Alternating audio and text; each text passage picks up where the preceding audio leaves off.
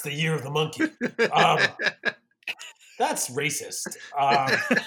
It wasn't until you said that. Thanks. I know. Actually, I just meant it as like the Chinese calendar, and now I'm awful.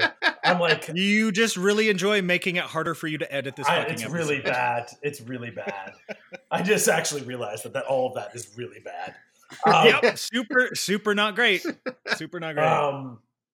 And part of me just wants to leave it all in. But there's no redemption arc for you, Zeno. You're just a twat.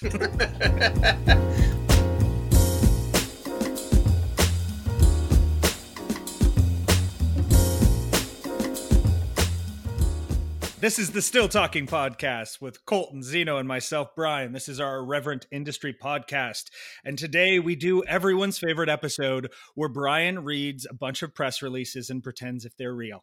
Are they real? It'll be very topical in a year from now. Oh my God, this episode will come out 3 years from now, and everyone will have to Google it and be like, oh my God, they did lie about everything. You know, we're making fun of how topical it is. But I bet you everyone already knows everything that we're going to read anyways. And by the time this comes out, it's going to be even worse. So, oh my God, we're really selling it hard, guys. Rob Masters is already typing notes just to get back to us and tell us how wrong we are about everything, which is the only reason I do this podcast. Is to be belittled by Rob Masters. Yeah, it's a weird kink, but it's cool. It's cool. So Zeno, speaking of topical, you were surviving Tales of the Cocktail at this very moment. How the fuck are you doing? Great. I'm just, cooking dinner in my house and treating it like no other time, really. Nice. You just survived a hurricane as well. Yeah, I know. I thought that's what he was going to go with. Was like, no, I don't care about your weather situation in New Orleans. Yeah, it's wet. Okay, surprise. No, I want to know about Tales of the Cocktail. You evacuated your home. No big deal. This is a Still Talking update. It's wet in New Orleans. Right. Newsflash. News episode over. Zeno sent us a bunch of photos of water in the street. I did, actually. I know you did. It was actually pretty impressive. Yeah. Wait, so how did you get out of that? Because the water was almost 3/4 of the way up your gate, right? So it drains, that's the way it works. I did not know that. There's a giant cartoon plug in the street, and Zeno had to go out and pull it. It was I had to dive through the garbage and watery garbage sewage water and pull the giant plug, and then it whirlpools all down. Yep. Yeah. He single-handedly saved Tales of the Cocktail. Yeah. As far as Tales goes, I mean, I've been popping in and out of different things, but mainly it's Denise, a girl that's like our brand sales. I don't even know what you call her. She's been going to most of the things. I'm just kind of going to a thing here and there. But it's nice to see some people. I mean, Maggie Campbell was here, so I saw her yesterday. Yeah, you guys were. She was doing a rum panel. Was that right? Yeah, she's doing all kinds of stuff. She told me that she's been doing Tales of the Cocktail for a long time now. I can't remember how many years she said. Yeah, she's really active at Tales. Yeah, which is good. I mean, I really do want some more of a producers and people, when it's not the week before the DC fly-in. I want people to come next year, because I do think there's value and it's a different perspective. I mean, it is bartender and hospitality industry driven. Yep. But there's a lot to take away from that. So it's been enlightening to me.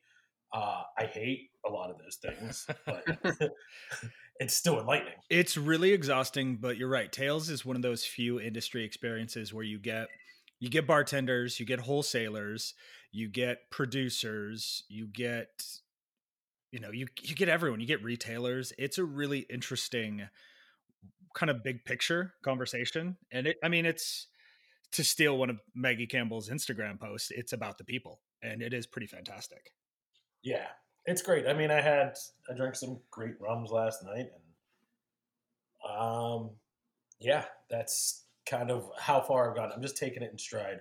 I have another event I think I was supposed to go to tonight, but I'm doing this instead. So there's that. Is this the But point it's where you good. expect us to show you any kind of gratitude? Because that's not. Yeah, good luck. Absolutely not. I expect less than nothing from you guys. Great. Okay, well, I agree. I think next year we should all go to Tails, which by the time this episode comes out will be about a week before that Tails. So this is a great call to action. We'll see you all there. This episode's going to come out real soon, and then we're going to do a live episode where we won't edit anything. That sounds awful. Whose fucking idea was that?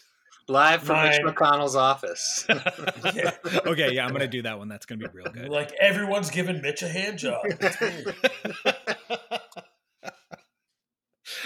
It's like when it's like you played Little League and you threw the bat up and everyone grabs it and the person on top wins.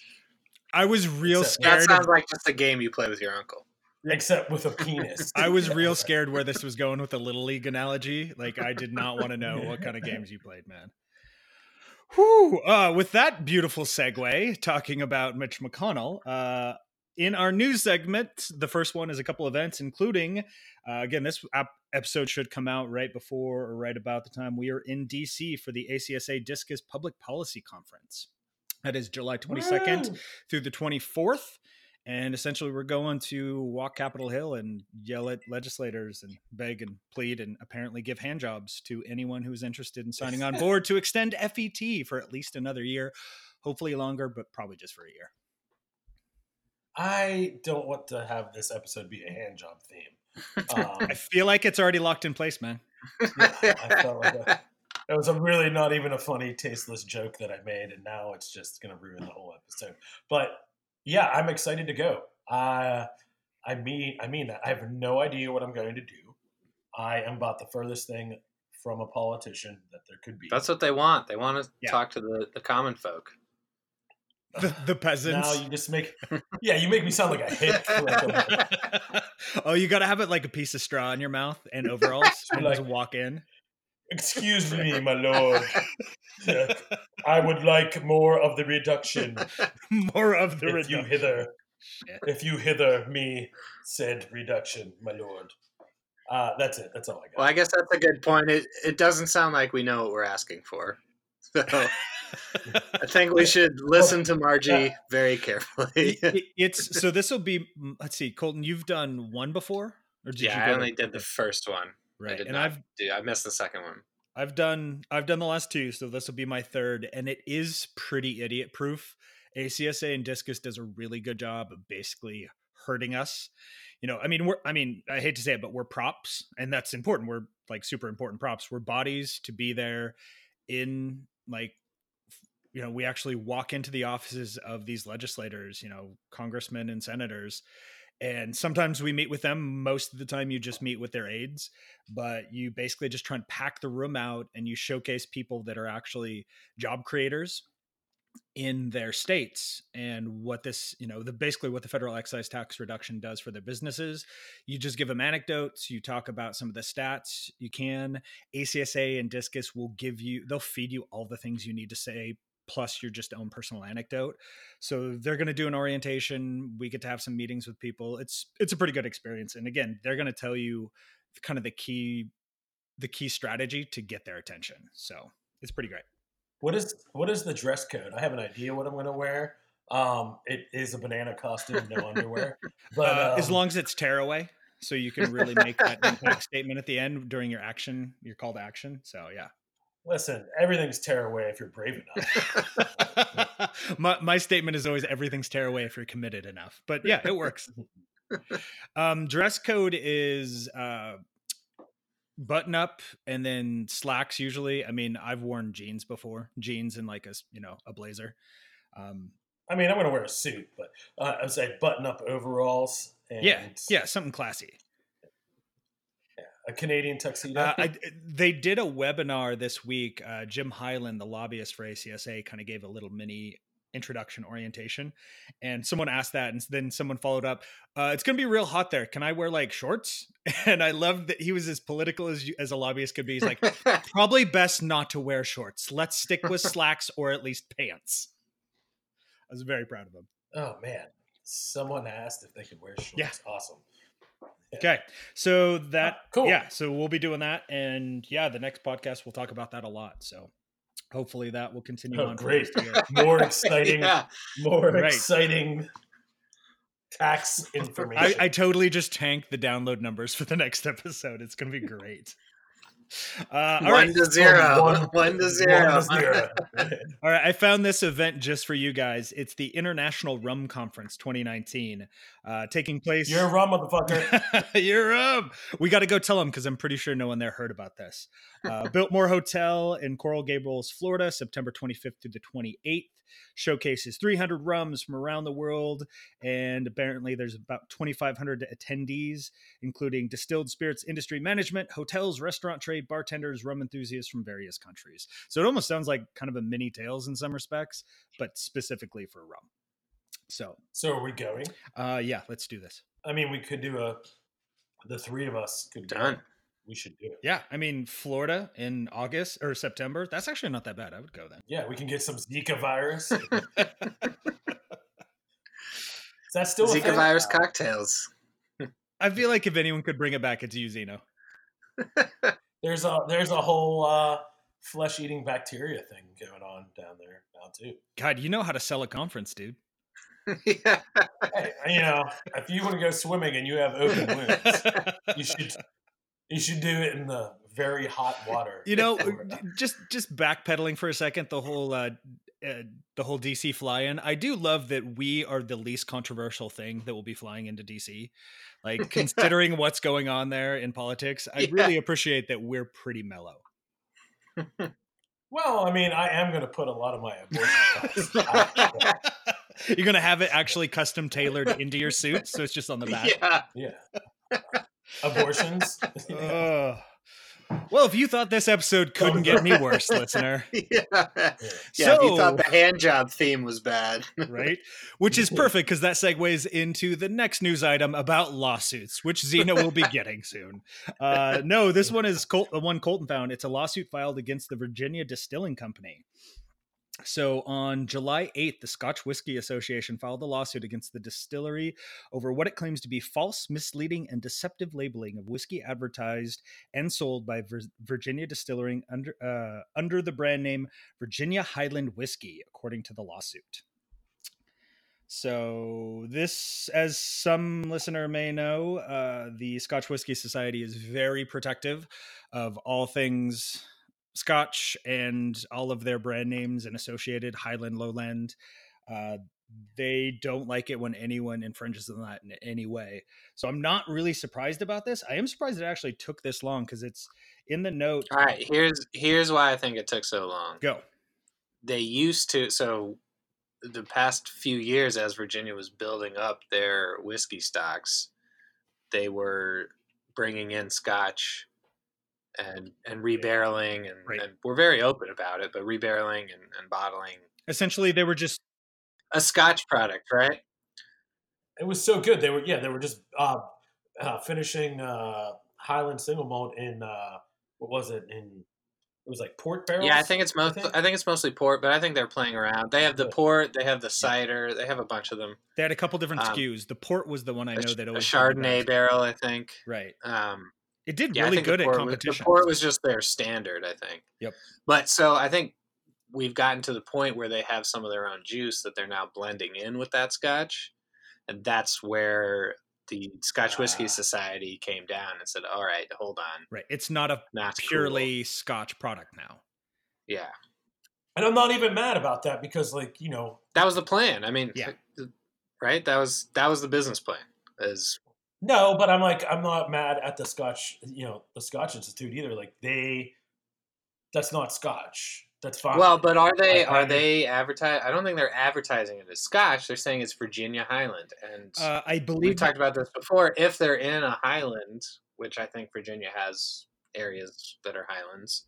Yeah. Should they be allowed to call it that? So country roads, right? So I think one of the other reasons this took a little while, and I think you hit the nail on the head, Colton. They weren't worried until they started mixing product, but also I've known a couple anecdotal cases where the Scotch Whisky Society has tried to do non-legislative compromise with distilleries.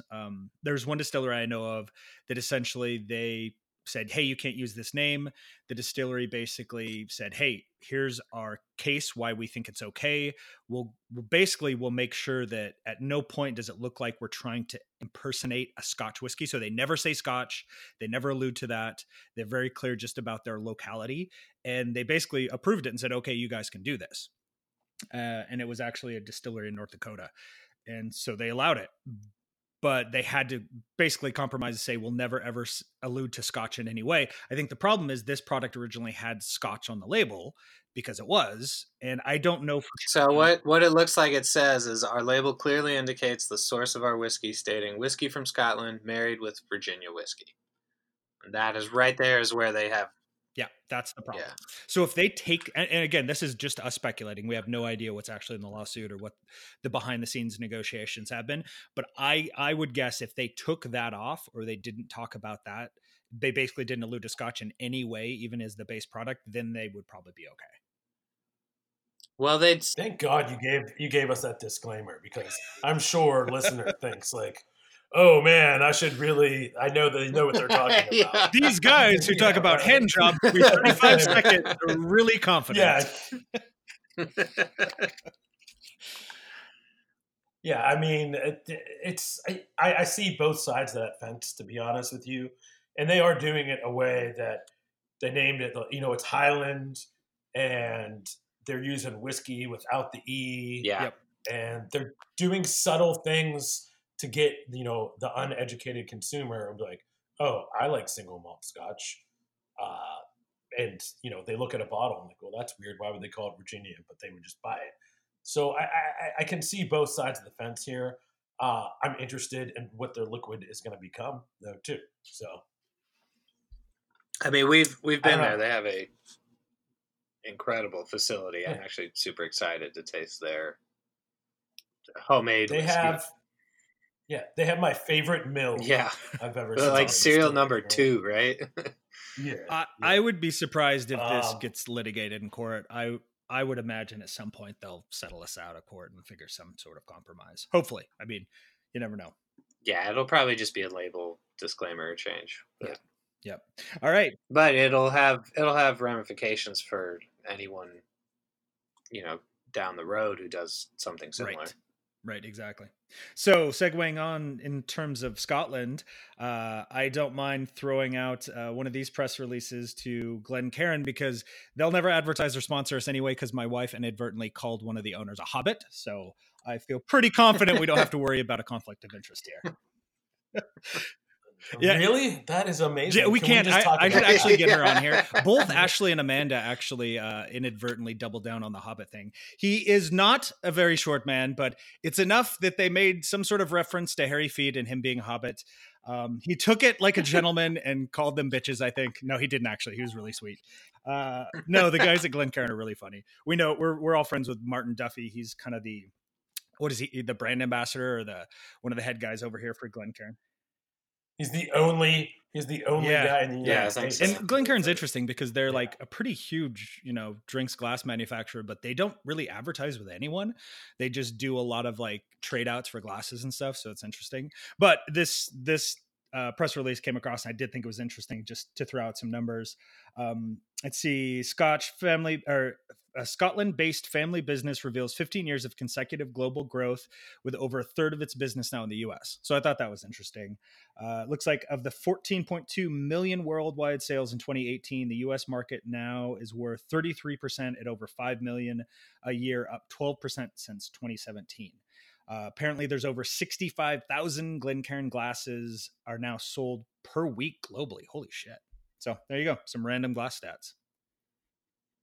I'd love to see their growth trajectory compared to popularity of whiskeys. Trajectory? Did you say trajectory? That was the most amazing word. Is that not a word? I'm pretty sure is that not a word? There's a trajectory. No, trajectory. I'm pretty sure. You designed our next T-shirt. That was amazing. Projector. All right. The trajectory of this podcast is the sewer. Right next to Zeno's drain in New Orleans. I knew. I mean, they've been gaining popularity for forever. It is my glass of choice. I use Glencairn almost I mean, every Water, day. juice, Pretty soda, much. doesn't matter. Like again, guys, coffee. we've already established they're never giving us money, so we can quit kissing their ass. Kombucha. I gotta get my booch on. All right, let's see. We're going all news all day. This is just a news podcast. I hope everyone's cool with that. All right, I got some direct to consumer news, 2 pieces. We'll start with the one that is kind of interesting. It's basically I'm going to go ahead and just throw it out there. It's like the QVC of booze. Spirits Network launches innovative new channel for spirits connoisseurs. Have you guys seen this one? Yeah, did you guys look up what a monthly subscription is? What channel is it? No, what is it? It's a new venture from NBTV. Yeah, it's 17. Yeah, that's what Obviously. I was asking. Yeah, what channel was it? Like 62? Like is it the squigglies and it's late at night and I gotta be quiet? You don't know how like TV and online works anymore, do you, Zeno? What's online? It's online. It's streaming. It's called an OTT service, which is over the top. Which is Wait, basically Over the just a Top, streaming like the service. amazing arm wrestling movie? That's such a good movie. It won an Academy Award, didn't it? Definitely one of Stallone's best. I'm fairly certain It did in this new segment. I'm sure I can rustle up a press release I later. like about what you this. did with the word wrestle there. It's very clever. Yeah, All Thank you. right, so Really in all appreciate seriousness, that. what the hell is this that we're talking about? How is this value have value to me? Yeah, that's a good. Wait, Colton. You said you know the monthly subscription. What is it? I mean, I think they have levels. The one that shocked me was that you could pay $99 a month for it. I believe Holy it comes with bottles and probably Glencairn glasses. Oh, there you go. Now we know where the glasses are going. Yeah, 65 million.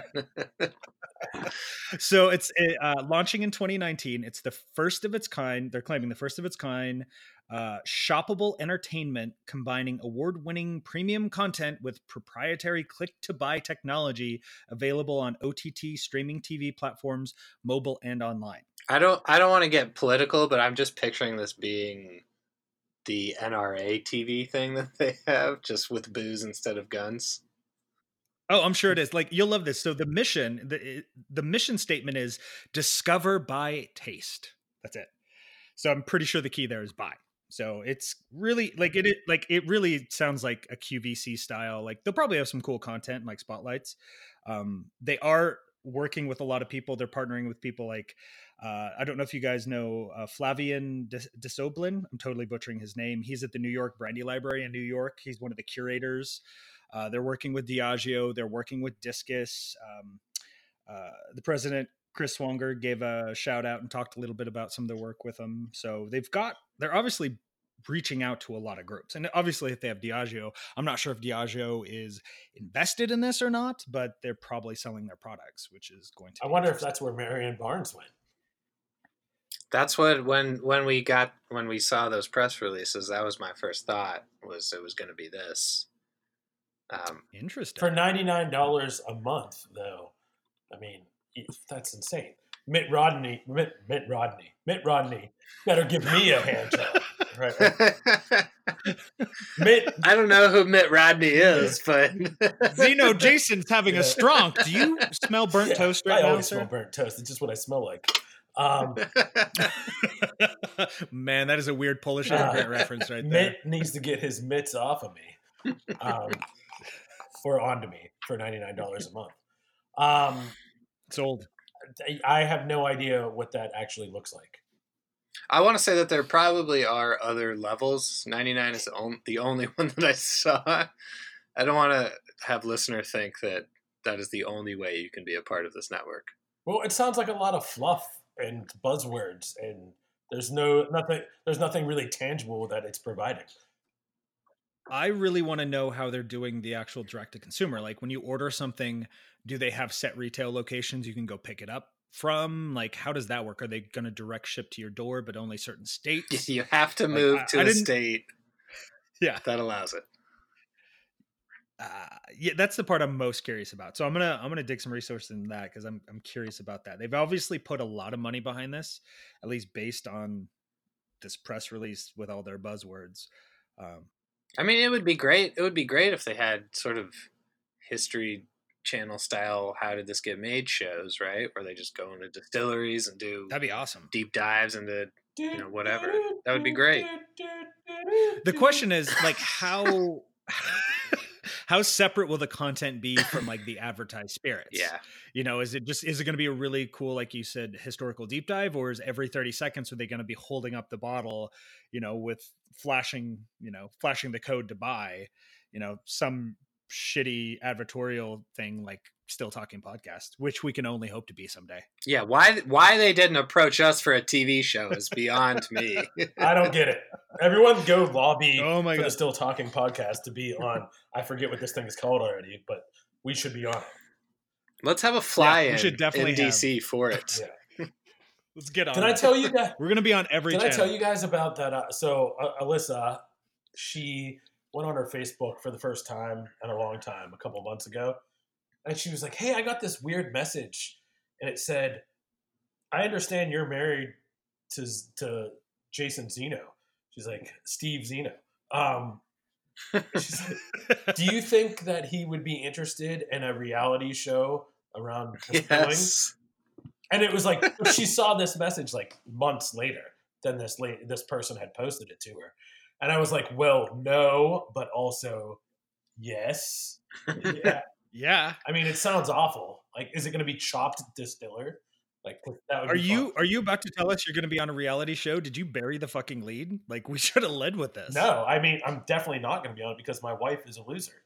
And also, what kind of network like approaches your wife first? Like, well, that's what's weird. I'm like, I mean, obviously, I don't have a Facebook. I'm not really active on social media. But I have a LinkedIn. So you don't have a footprint. You're basically I have a LinkedIn. I'm an apparition of a human being in many ways. Oh, no one uses LinkedIn, man. That's not even. Yeah, I mean, I do. So fuck off.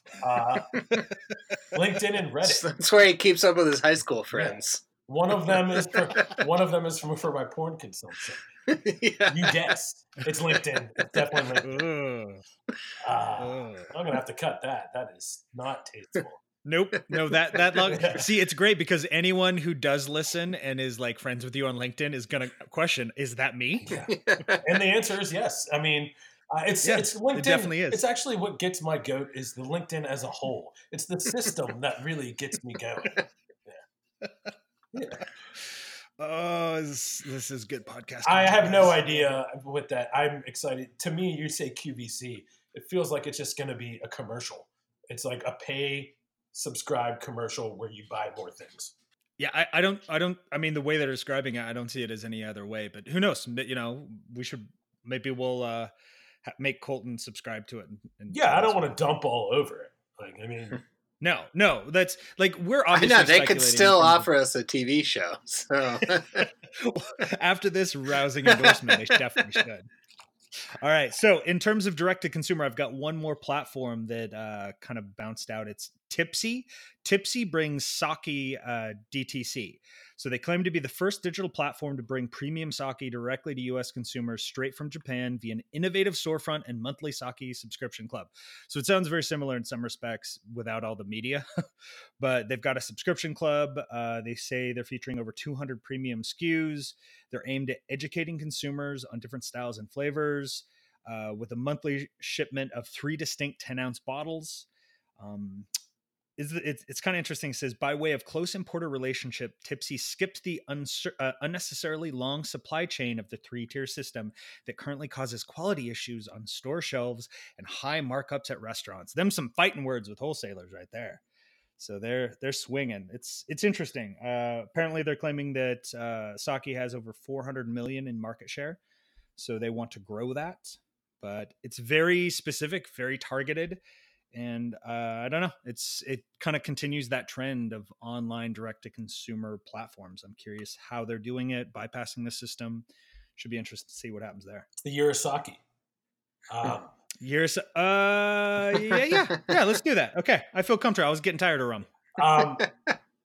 We just switched the year halfway through. I love that a lot. We live by a different calendar.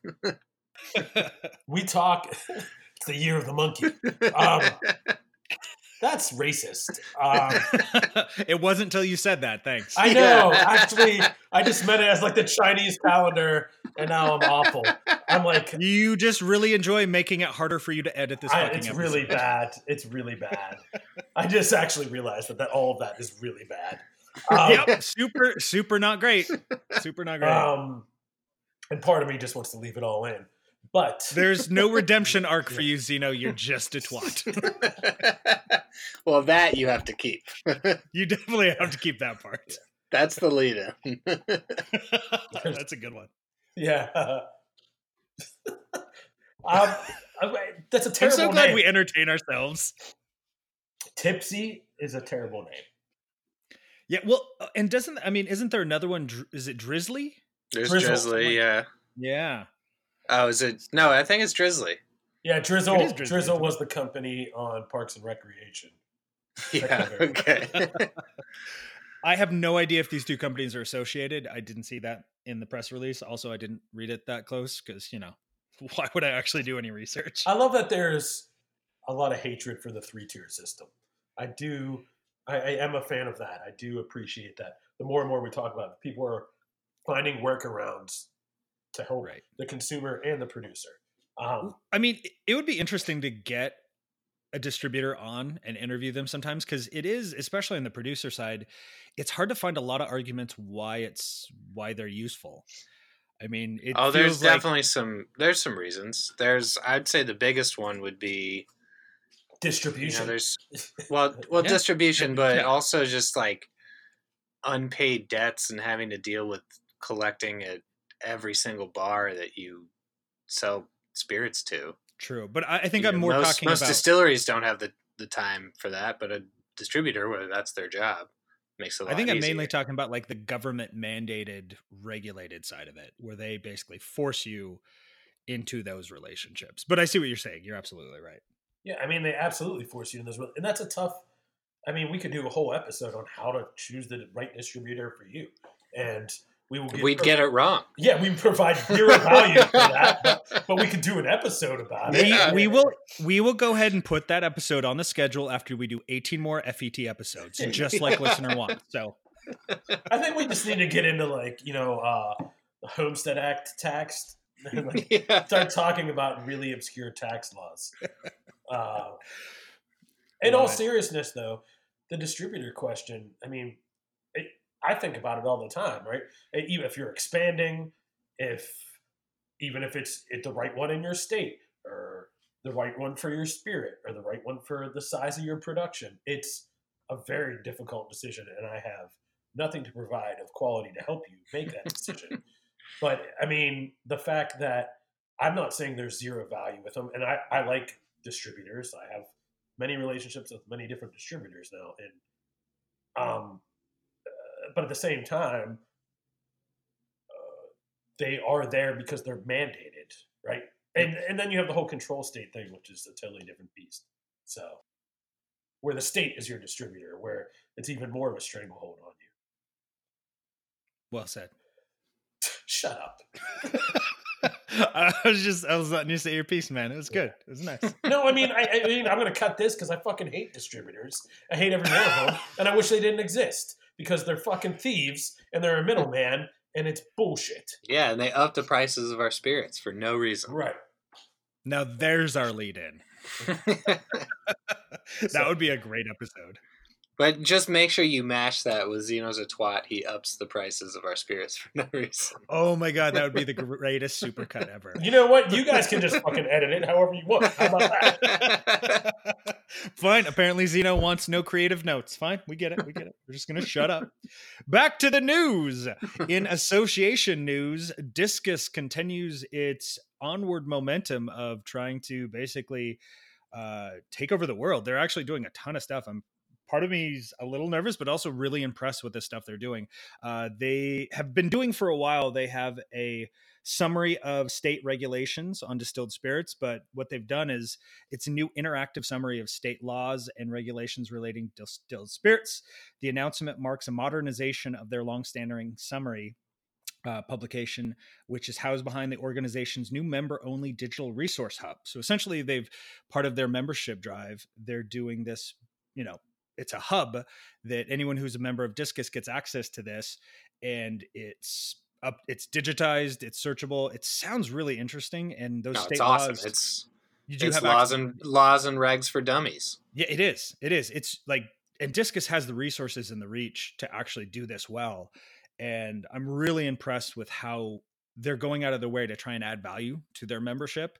Obviously, I think to a certain degree, Discus is maybe stepping on some toes of some of the other groups, but I also appreciate that they're trying to bring a lot of value to what they're doing, because I was honestly a bit skeptical of their membership drive itself, but seeing stuff like this makes me reconsider and think, okay, yeah, these guys are actually pushing some interesting stuff out there. So what are your thoughts on those? My thought is this is like the third or fourth episode in a row that we've been talking about Discus. Because they're out there. Yeah. They're pushing for craft. They're pushing real hard for craft. They're talking to everyone. They're making partnerships. And I've been a bit of a critic of Discus in the past because I have been concerned about their motivations towards craft, the smaller producers. And I'm not saying they've completely won me over, but I appreciate their open dialogue and the fact that they really are, they're at least paying attention, listening. So there could be some hope. I don't know. Yeah, I was very impressed when Chris Swanger, that's his name, Chris, right? Right. Yeah, when he came, everything that he had to say, and maybe I'm an easy sell too, but it sounded like there's a lot of things that can happen at all levels, and they are making a huge push for craft, but it seems like it's coming from a good place, and I encourage everyone to make their own decision on that. Yeah, but that's how it seemed to me. Yeah, I'm with you on that. Like when they were just doing kind of a big push membership drive, I was a little skittish, but seeing them actually putting resources out there, I think that, again, that's going to win over some people. And at the very least, if they're providing that at a more affordable rate, that's a huge benefit to the industry. And I'm always a sucker for education. So if they're putting more education out in front of people, I'm all for it. Plus, they were adamant about supporting the proper trajectory of Channel 17. Yes. We are making it official. It is now Channel 17. Yeah, so tailing onto that, there's one more Discus note here. This one, they've basically helped put this together. The World Spirits Association, I'm sorry, I totally fucked that up. It's the World Spirits Alliance, which is probably James Bond's next villain in the subsequent movies. That's what it sounds like. It is the World Spirits Alliance. Spirits producers and producer organizations formally unite as the World Spirits Alliance. It's spirits producers across the world join forces today in Geneva, definitely a Bond villain, for the formal creation of the World Spirits Alliance, the WSA, an international trade association dedicated to representing views and interests of the spirits sector at the international level. Following many years of successful cooperation, members dedicated to set up a dedicated formal organization to act as the common global voice for this distilled spirits sector. So yeah, their goal is to be the acting representative partner with international organizations such as the World Trade Organization, the World Health Organization, and the United Nations. So they're trying to set themselves up as a pretty big deal. So it looks like it's basically a combination of, there's a whole list here, but it's got everyone from Scotch Whisky Association of Canadian Distillers. There's brand companies like Diageo, Pernod Ricard, Brown-Forman, of course, Distilled Spirits Council. There's a bunch of them here. So that's kind of interesting. I think it's so weird that you have all these organizations as partners and then also single companies. Yeah, but that's not that surprising. Yeah, I know they're gigantic the sheer amount of fucking money. Yeah. Like they're there to support their interests because they do business in every single one of these countries. So it's weird in terms of an actual association. That seems strange, but I also get why they're doing it. Sure. Like, I just think it makes it harder when you include companies like that. I think it makes it harder to sound non-biased and an organization for the people or for the industry more than just right. Yeah, it doesn't seem very inclusive. Sounds like corporate shill. Yeah, exactly. It would have made I mean, this is just three idiots talking on a podcast, but it would have sold better in terms of like goodwill if it was just nonprofit groups. I mean, because basically you look at that and you're like, okay, you have the Scotch Whisky Society or Association, which Discus is a part of. You also have Discus, Yep. which Diageo is a part of. Right. You've And, got same with Brown-Forman. You've got Remy. Right. You basically all these giant companies that have double say because they're already kind of not dictating, but they already have sway in what these other associations are putting forward, and then they're saying their own piece as well. I think the only one that on that list that seems slightly out of the loop would be the Spirits of New Zealand, because I assume it's all home distillers. Yeah. Honestly, it probably is. Like ourselves, but when you have others like Japanese Spirits Liquor Makers Association, the Asia Pacific International Wine and Spirits Alliance Limited. So there's obviously they're tying in some international groups, which is good. Right, but we don't know who those groups represent. Jason Zeno. Yeah, I bet Diageo is part of those groups. Yeah, exactly. Right? So they're just could be a certain doubling, tripling up. Bias. Yeah, fucking burn Diageo. Yeah. So all we know for sure is they're definitely coming for Bond. Yeah, exactly. I'm super excited. It's going to be a great movie. I don't mean that about Diageo either.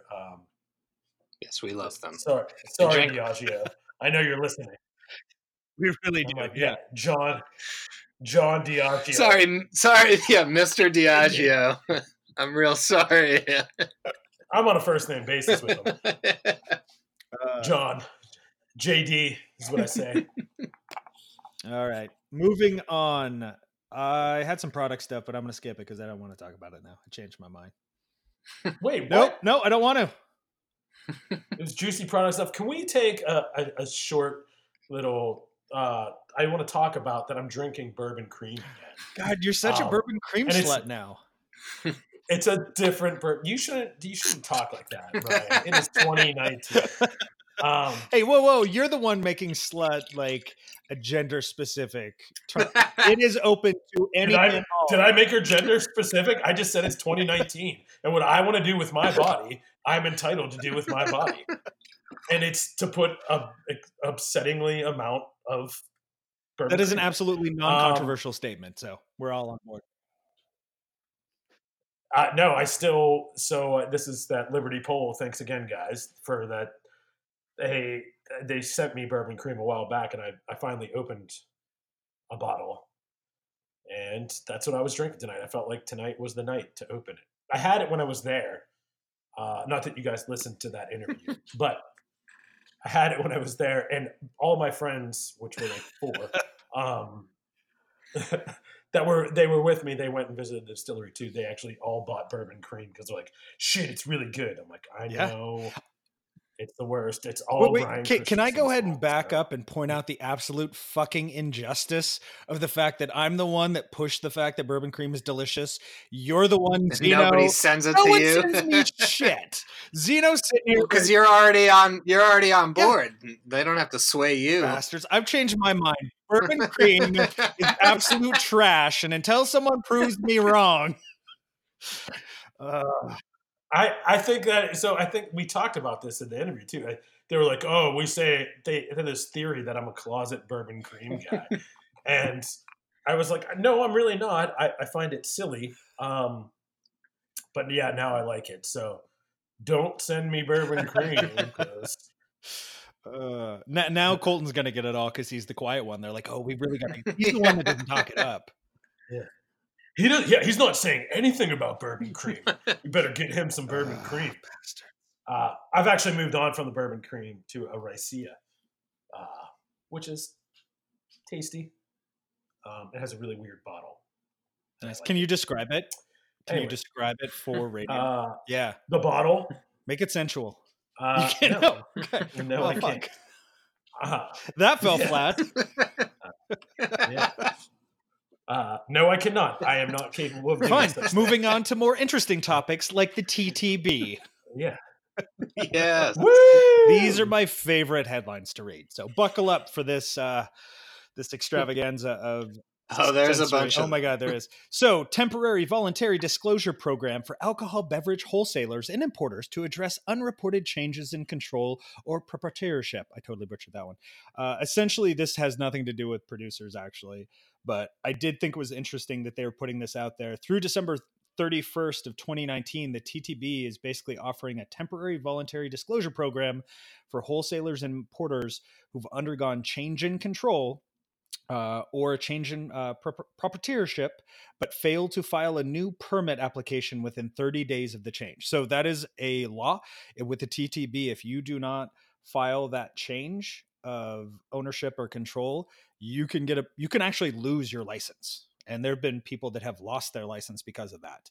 So this is kind of interesting. I'm wondering why they're doing it. I don't know if there's a huge number of importers or wholesalers. It says right there in the article to address the significant number of wholesalers and importers. So basically, it's bad when the government basically says, you know what, we're not going to collect any fines. We just don't have the time to do this. just tell us. Is that bad or is that good? Not to knock distributors again, but that's such a distributor thing that no one would take over a DSP, a distillery, and not report it or just be like, oh yeah, it's cool. I own this now. I don't have to do anything about the paperwork though. Yeah, and distributor mergers happen all the time too. Those kind of things happen. Yeah, I'm sure that's what they're responding to. Yeah. So I thought that was interesting. TTB did that. This is another one that they're highlighting in their newsletter they put out. TTB proposes the elimination of the most standards of fill for wine and distilled spirits. I'm for it. This would be pretty fantastic. So on Monday, July 1st, they published 2 deregulatory proposed rules in the Federal Register proposing to eliminate all but a minimum standard of fill for wine containers and all but a minimum and maximum standard of fill for distilled spirits containers. The term standards of fill is used in the TTB regulation to refer to the amount of liquid in the container, and our current regulations prescribe certain specific standards of fill for wine and distilled spirits containers sold within the U.S. So that would be 403.4 milliliters. That's what I want to say. You could do it. Yeah, and essentially, they're flat out saying the proposals are intended to eliminate unnecessary regulatory requirements and provide consumers broader purchasing options. So that's for a government organization to actually try and make the job easier. That's pretty fucking great. Yeah, but what the real benefit behind it is it'll make it, if a craft distillery only bottles in 700 milliliters, exporting is going to become a hell of a lot easier. Because it's the same bottle. You don't have to go find a second bottle. It's a really warehouse that and everything. Yeah, and I mean, I think it's good for the consumer too. Like when I was just in France, and there's all the 500 centiliters is how they talk about it, right? But or 50 centiliters, so 500 mils, right? That would be huge. Yeah, 500. But that's a nice. You cannot spend a fuck ton of money and get a decent amount of spirit to have a couple of drinks, and it makes more affordable, higher age spirits approachable to your pocketbook because you can do it in different volumes. And I was like, oh, this is nice, right? Like I don't have to commit to this Calvados that tastes great at the distillery, but who knows what it's going to taste like when I get home. I can buy a 500 mil or right, exactly. And the producer's probably making percentage wise a little bit more of a profit off selling a 500 mil. So it's just benefit for everyone. So right now we can talk about the maximum. I don't know why they're going to stop it at 1.75. Yeah, why not? Yeah, why not 1,000? 50 centiliters. Well, the good news is, Colton, 500 centiliters. You have till August 30th to go ahead and put in your comment. So that's the end of the comment period for those 2 proposed rule changes. Okay. In completely self-serving news, people that we actually work with and love a whole lot, High Proof Creative. High Proof Creative was named Best Design Agency in the Spirited Magazine 2019 Readers Poll. Now, can you tell me a little bit about what they do? High Proof Creative? Yeah, I haven't heard of them before. I believe Zeno knows a lot about them. Zeno, what do you know about High Proof Creative? They help us. God, your get advertising voice the word sucks. out, the good word. I'm a preacher. Actually, I was just thinking about how every time we say high proof creative, we do this high pitch thing. We're like, That's how we indicate to listener that we're doing a spot. Come on. It's part of our transparency. they are great at analytics of internet. They will direct you to channel 17 if you're channel 17 and you want people. They can help you put together directed press to your releases that channel. I can go through and totally butcher at a later date. Plus, they're very good at design, I hear. Yeah. I don't have a social media really per se, but if you had a personal social media, you would hire High Proof Creative to curate it for you. Yeah.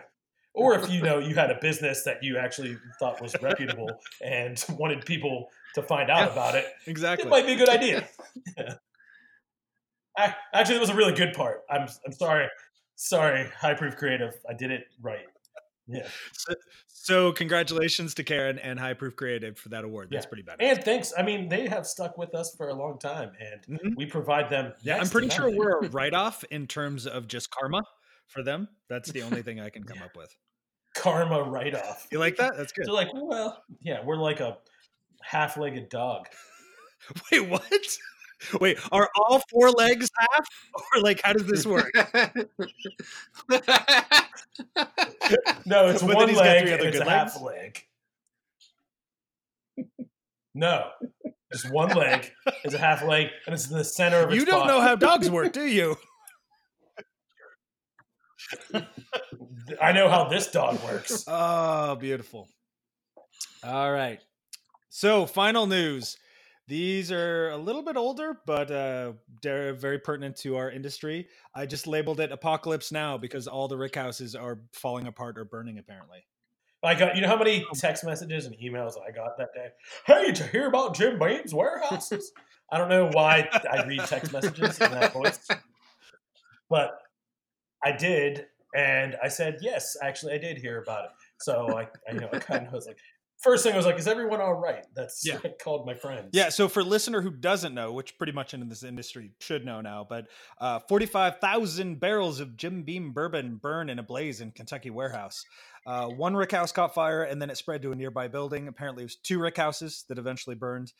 No injuries, and they originally speculated it might have been started by lightning strike. So do you have any other insider information, Zeno? There you go. It was all young whiskey. So all the whiskey somebody we know made. Yeah, exactly. His entire tenure is now gone. I know I made that joke already too. But I also said when someone told me that, I was like, well, all whiskey was young whiskey once. Yeah. Like, it doesn't mean it has less value. Like, I mean, technically, it does have less value. It does, though, because that's the exact definition of value when it comes to whiskey. Right, but who knows? You could have had the best whiskey ever. Is that what we're telling people now? Right?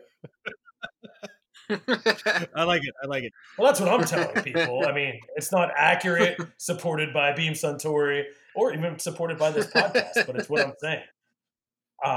I also thought it was pretty odd that they had to let it burn out. I didn't think it was odd. I think it's like they couldn't hose it all down and put the fire out because it would contaminate the water with all the alcohol. Which they're still going to get fined for killing fish. Yeah. Yeah, right. So it was a big deal. I bet. Apparently it smelled amazing. Yeah. And it wasn't, and for the record, it wasn't like at the two main plants where the warehouses are around them. It was off-site in different parts. Yeah, it looked like it was outside of Lexington or something. Well, and then so last month there was also a situation with OZ Tyler, right? They had rick house. Didn't another rick house collapse? Yes, but also no one was injured. No employees were injured. That's pretty fantastic. But yeah, I believe it says warehouse containing over 19,000 barrels and Rickhouse H holding 4,500 barrels, but only a small fraction were damaged. So that's also another plus. Yeah, a lot of those warehouses out there, I mean, there was a big movement they're replacing a lot of the wood. We might have talked about it before. The powder post beetles. Yeah. Did we ever Yeah. talk about that? Well, yeah, I think we talked about it when 1792 collapsed the first time. Yeah. Right. Yeah. So it's it's a real issue, and it's because those beetles apparently they're dormant for a long time, and then once they awaken, it's like a phoenix. It just annihilates.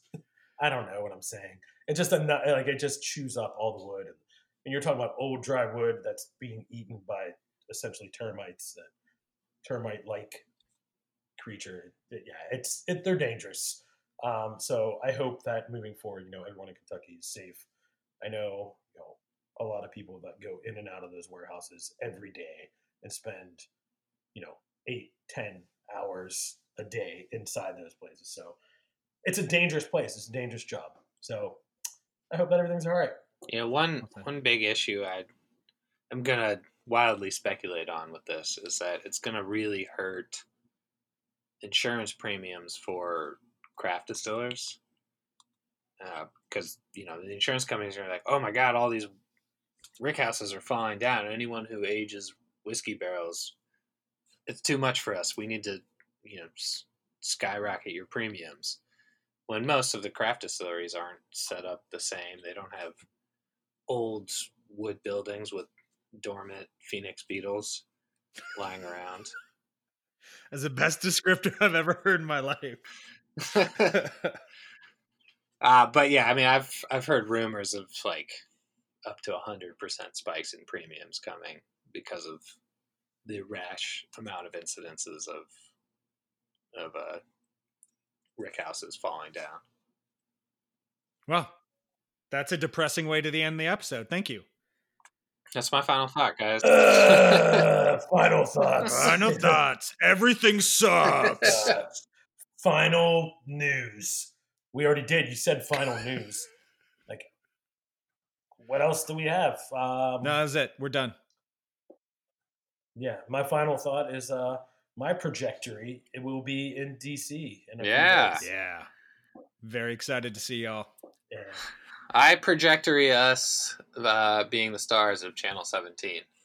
Oh, it's going to be so great, guys. Wow, that really hurt my ear. I don't know what you dropped, but thank you. Yeah, did you just buy a new cymbal? Oh, no, I undid my flag.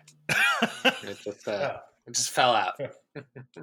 I thought you bought a cymbal online, and when you put it in a cart, that was the noise that your computer made. It's Prime Day, guys. Yeah. All right, guys. Good episode. I love you, dummies.